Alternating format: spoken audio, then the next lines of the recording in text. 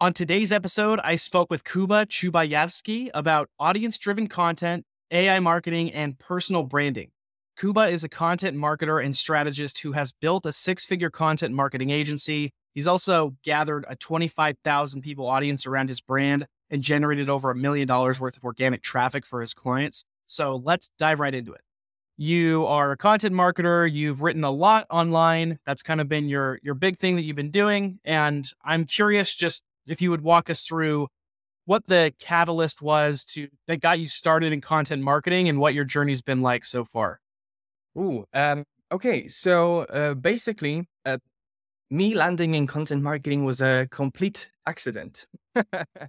So I started out actually 2.5 years ago, I think. I was right after high school. I finished my high school. I took a gap year, and I was wondering what should I do with my life. And of course, as a young person, I was hopping from job to job. And at one point, I landed a job at an e-commerce store where they needed someone who, apart from packing the actual orders, will help them with marketing as well. So I started to learn about SEO, organic marketing, how to set up some campaigns in Google Ads, and yeah. So I was starting to touch this a little this world of marketing. And later on, I realized that I really like the fact that there's something like content marketing. I just found it by probably by some Facebook ad with a course on content marketing or something like that. And I was like, wow, so people actually built an entire system for it, entire like frameworks, and this is great. So I started learning more and more about it. And then I found a job position for a junior content marketer. Um, I applied, and after a week, I got the interview the next day. And after a week, I was in. And then I started to basically, how it is when you land your first job in marketing and you kind of have to a little fake it till you make it. Yeah, that was me. So I started. I basically landed a job and had to quite quickly learn a lot about marketing, about content marketing specifically. So I bought a lot of books, I bought a lot of courses, and I was testing all the ideas that I learned in practice very quickly. So it was a very iterative process of me learning something, testing in the wild, and getting the lessons back. So later on, after a few months of this back and forth, I was thinking maybe it's time to start talking about it because I love it so much. I spent so much time learning about it. Maybe there are people out there who want to talk about it as well. So I started posting on Twitter, just posting about how I do content marketing. And then I found a beautiful community there of people who are creators, who are marketers as well, but sometimes just, content writers and content creators in general. And it turned out to, since then I decided that, hey, being online, publishing content online, apart from working at a company, it's a fantastic thing to do. So I started doing it, and the rest is history, basically. Yeah, so you talk a lot about audience driven content in particular. So when you started creating for yourself, how did you tap into or find your audience, and how has that changed from the hmm beginning until now? Mm. Yeah. So one thing I realized pretty quickly, once I landed my first real job in content marketing, was that uh, I didn't know much about content, and I wasn't suffering from any curse of knowledge because no knowledge was there. So I started to think, hey, where can I find the best insights about everything, how to craft the message? And one of my colleagues showed me like an Excel file where they had some reviews or customer feedback from the chat or something like that. I worked in a SaaS company, and so uh, I took this Excel. I spent a whole day with it because it was so valuable, and all the little bits and pieces. And I was, well, this is a perfect idea for for content. This is perfect idea. So later I realized that the best place you can look for idea, like unique things to publish, is your audience and actually listening to them. And turned out that that this is a huge truth in marketing in general. And I, after working with a lot of companies, of different companies, and working as a freelancer first and then as an agency founder, I realized that people aren't doing much effort in that regard, or they are claiming they're doing it and not necessarily do it. Or they presume some things instead of actually asking your audience. So I started really prioritizing it throughout my own processes and throughout my own work. So I always wanted to, when talking to founders, instead of asking them what they think the audience thinks, I actually wanted to get down to the bottom of this and actually know what they think. So that this is when basically this angle of my content started to emerge a little bit. And that's how basically I am creating what I create now. So I'm trying to tell people how to actually intentionally listen to their audience, and how to embrace this voice of customer throughout the entire marketing strategy, but more specifically throughout their content strategy, how to craft content that resonates because it's so close to the customer.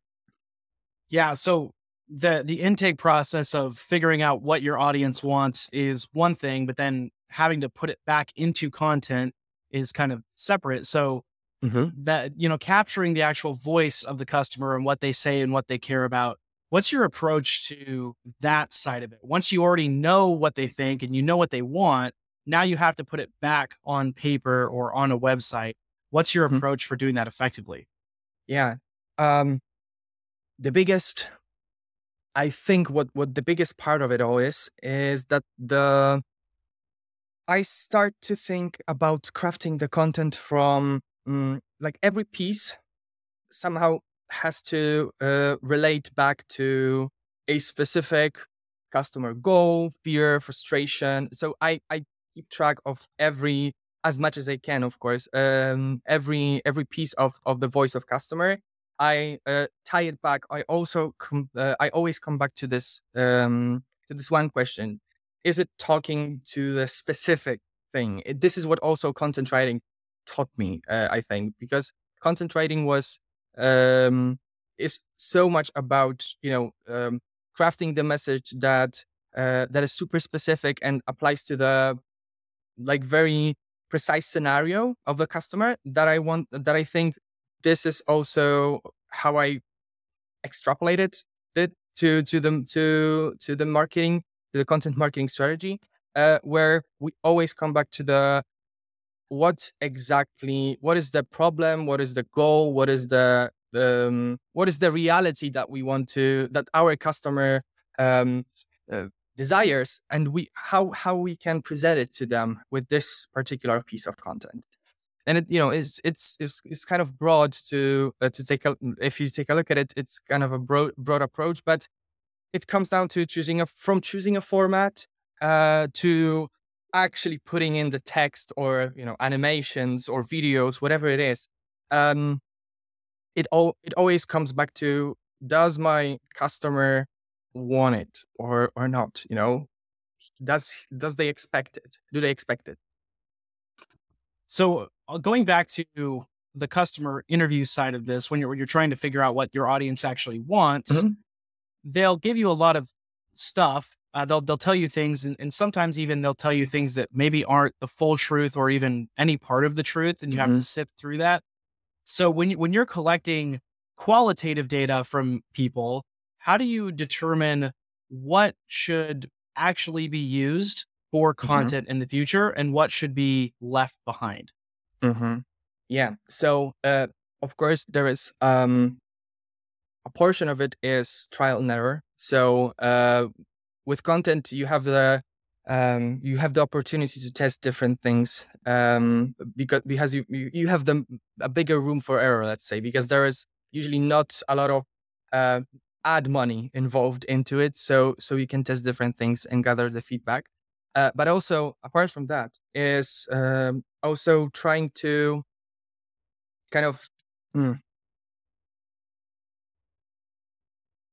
I imagine it as drawing the one straight line where we know certain things about our customers because it's, it's common sense. It's a lot of people told us that this is a problem. This is a goal that we have, and kind of having this one line that you stick to. And when there is a new piece of information, new piece of customer feedback, or new kind of new kind of thing that can influence this direction, I always come back to and think, okay, do we know, does this information is just one specific scenario of this person, or is it strong enough, or is it, so diverse that we can translate this experience to other people's lives as well, because uh yeah, and I think that's the only thing that I can do, that I know I can do. Um, and other than that, it's just testing and asking people if this is the right message, if this is the right format. And with the tests, I'd rather start smaller instead of posting 10 blog posts about it. I would rather, a few social media posts or one video about it and gather this feedback. And right now, the feedback you're getting is instant, because once you publish it, if this is working or not, regardless of the algorithms or anything. Yeah, exactly. Let's shift gears a little bit here and Mhm. weave some AI talk into this. AI and content marketing, depending on who you talk to, is either a match made in heaven or it's the worst thing that's ever happened to content marketing. So I'm curious to know where you fall on that spectrum, and what are kind of like the pros and cons to you of using AI for content marketing. Mm. Mm, I feel research is the most important part right now for me when it comes to using AI in my workflow. Um, Writing, not so much. It annoys me. I have a, I have a theory that, because so many people used AI, used ChatGPT specifically for writing blog posts. It got templated. I don't know how it works in particular, but I think it learns with more and more people putting in data. It learns more, and yeah, the templates that it now uses are so repetitive that I just got allergic to it. But other than that, I feel like there is huge amount of power in researching with AI. I have to deal with a lot of data, both quantitative and qualitative. So I have to, I have to be able to make decisions quickly based on those data. So if AI allows me to make decisions faster and draw conclusions faster, I can, I am, yeah, I'm all for it. The only thing that for me matters the most is that content specifically is about human connection. Uh, and I don't know if AI is ready to do that yet. Um, I would love it to, or maybe not. I don't know, but in my opinion, it's not yet. I hope it won't. Yeah, you see, I think that it hope it won't. I hope it won't be like that ever. I want to maintain this human element in creation, content creation, regardless how powerful AI is, because at the end of the day, it's the most authentic thing you can do. Yeah. What are the specific things for research that you use AI for? For example, I have to deal while writing a lot of blog articles. I have to deal with a lot of research papers. I have to first locate them, validate them, and make sure that I have the right insights from those research papers. So there is AI specifically created for it. I don't remember the name. So this I just type in this is super powerful, by the way. I just type in research paper about the benefits of drinking 3 liters of water. I don't know. So yeah, I just typed this query, and in the it gets me like 10, 20 research papers about drinking water and its benefits. So it's I don't have to scroll through long pages of Google. I don't have to click through link by link by link to find the source, because it actually finds the source for me, and sometimes it saves me hours of picking, those research papers manually. So yeah, it's amazing. Let's chat personal branding too. That you've built up an audience on Twitter. I think you've probably expanded beyond Twitter at this point as well. But what are the kind of timeless strategies or principles that you have applied to growing your own personal brand? Mm-hmm. Always coming back to listening to the customers or my audience and talking. Let me give you an example, maybe to prove this. A week ago or 2 weeks ago, I posted on LinkedIn about how personal branding for a SaaS founder that deals with data security is a little different than from a personal branding coach on LinkedIn. This is a different topic. Guess who signed up for a call with me? The exact person that I was talking about. So this is something that I try to kind of incorporate or call out all of those thoughts that my audience experiences and I know about them. So this is one thing, but also a lot of engagement, a lot of support. I feel like the power of community. I realized how powerful communities are online. And not necessarily influence or being the most impactful marketer in the world, but being the most fun to be around. That sounds nice, and it connected me to so many amazing people. Some became my clients, some not, but regardless, I had so much fun talking hours and hours with them. So this is a lot of fun. Basically, I'm building a business, but I'm also having tons of fun while doing it. Yeah. Yeah, and I think there's some lesson in there for founders as well that are trying to build their personal brands. And speaking of founders, B2B companies, SaaS, whatever you want to do, companies in general, looking forward at content marketing, what do you think the future looks like differently, 5 years from now compared to what content marketing is like right now? I feel like content will become more interactive. I feel like content will become the tool to not only present information or provide value. I hate this phrase, but you know what I mean. But rather, it will be more you actually interacting with content, you actually taking part in experiences that content provides. So we are growing more in the fields of AR, VR, gamification of content. Snapchat recently released a content experience for Halloween, for example, which is like insane. But I feel like this is the direction we're going towards. I feel like it started with video a little bit, and now we are expanding beyond video, and we're starting to grow outside video, and trying to how to actually make our customers a part of this experience. So if that's the future, I would love that. That sounds amazing, and I think that certainly sounds like the way things could possibly go. Last question here as we wrap up. If you were advising a company on content marketing specifically, what is the most likely mistake that they're making that they could easily correct? Like what is the most common thing that you are seeing companies do wrong with content marketing that could very easily be fixed? Presumptions. I feel like the biggest obstacle usually is that we presume that we know about our certain things about our market, customers, business, whatever. We are so close to it all the time. We are working very closely on the product that we feel like we know everything. And being doubtful about our knowledge and being consistent with it actually helps. And I saw it with my clients that when they become doubtful about their knowledge, they really start to grow. They really start to communicate their value properly.